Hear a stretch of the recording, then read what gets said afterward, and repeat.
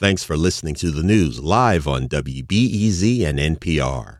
The WBEZ stream sounds great in the kitchen on your smart speaker and anywhere on the WBEZ app.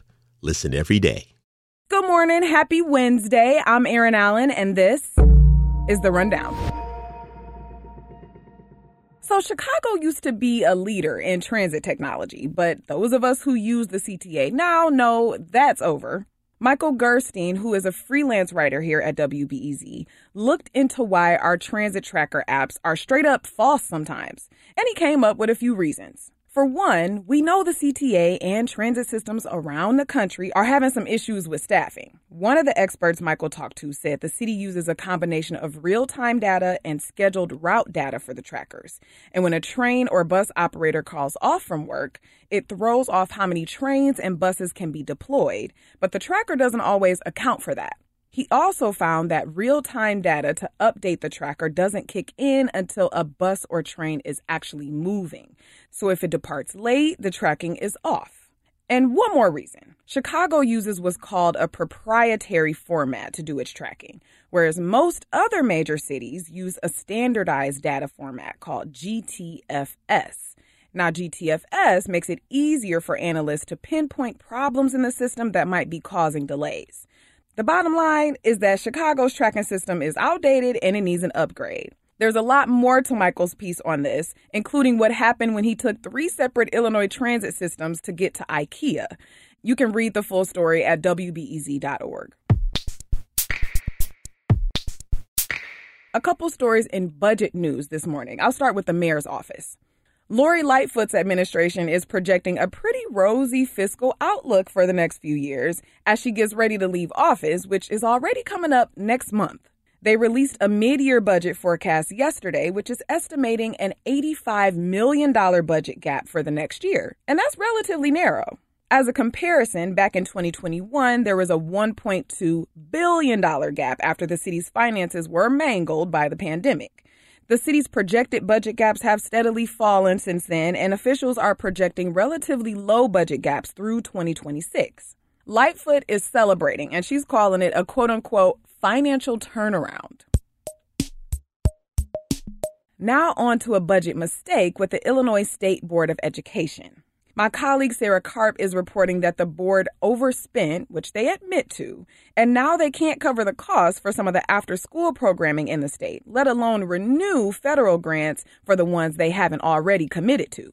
Today, leaders of a few community organizations will be in Springfield to draw attention to the error, which will affect after-school programming for nearly 30,000 students.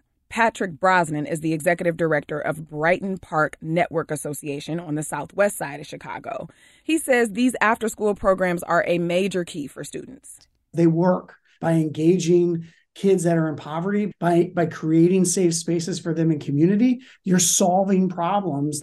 The state says it's working to cover the grants that were promised for next school year and to help groups whose grants are not being renewed. And now for a few quick hits. Have you heard of the drug xylazine? The White House is calling it a, quote, emerging threat to the United States. And in Cook County, 350 folks have died from the drug since 2018.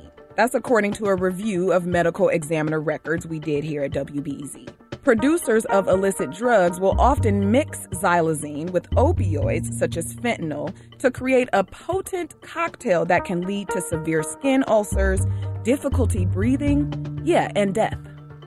And Earth Day is coming up this Saturday, and more restaurant kitchens in Chicago are trying to be more sustainable. They're looking at sourcing ingredients from cruelty-free suppliers and local farms or composting. Now, the financial cost to make these kind of changes can be a bit much, but some restaurant owners are saying that becoming more eco-friendly is necessary to push the industry forward. Child care workers in Illinois are advocating for higher pay. They're asking the state to pass a bill that increases wages for providers at publicly funded child care centers. The proposal would establish a $25 an hour minimum wage for child care workers. Advocates say it would keep providers from leaving the field for better paying jobs. And some national news. Just mere moments before opening statements, Fox News settled its defamation suit with Dominion Voting Systems yesterday. And according to the New York Times, the settlement amounted to $787.5 million. Dominion had accused Fox of damaging the vote machine company by pushing conspiracies about Joe Biden's defeat of Donald Trump in the 2020 presidential election. And now for the weather. Sunny and chilly right now, but overcast as the day goes on with a chance of rain this afternoon. Temperatures going up to the low 70s by this afternoon as well.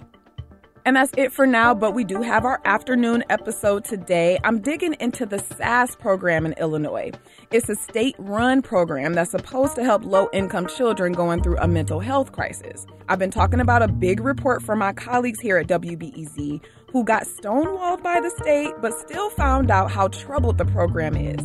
Well, a lot of times what happens, I've heard, is that the SAS worker won't come and eventually school is over and the day is gone and the parent will come and take the child and the child will go home. And, there's a lot of risk in that. That's coming up today at 2 o'clock. I'm Erin Allen. Thank you for listening to The Rundown. I'll talk to you later.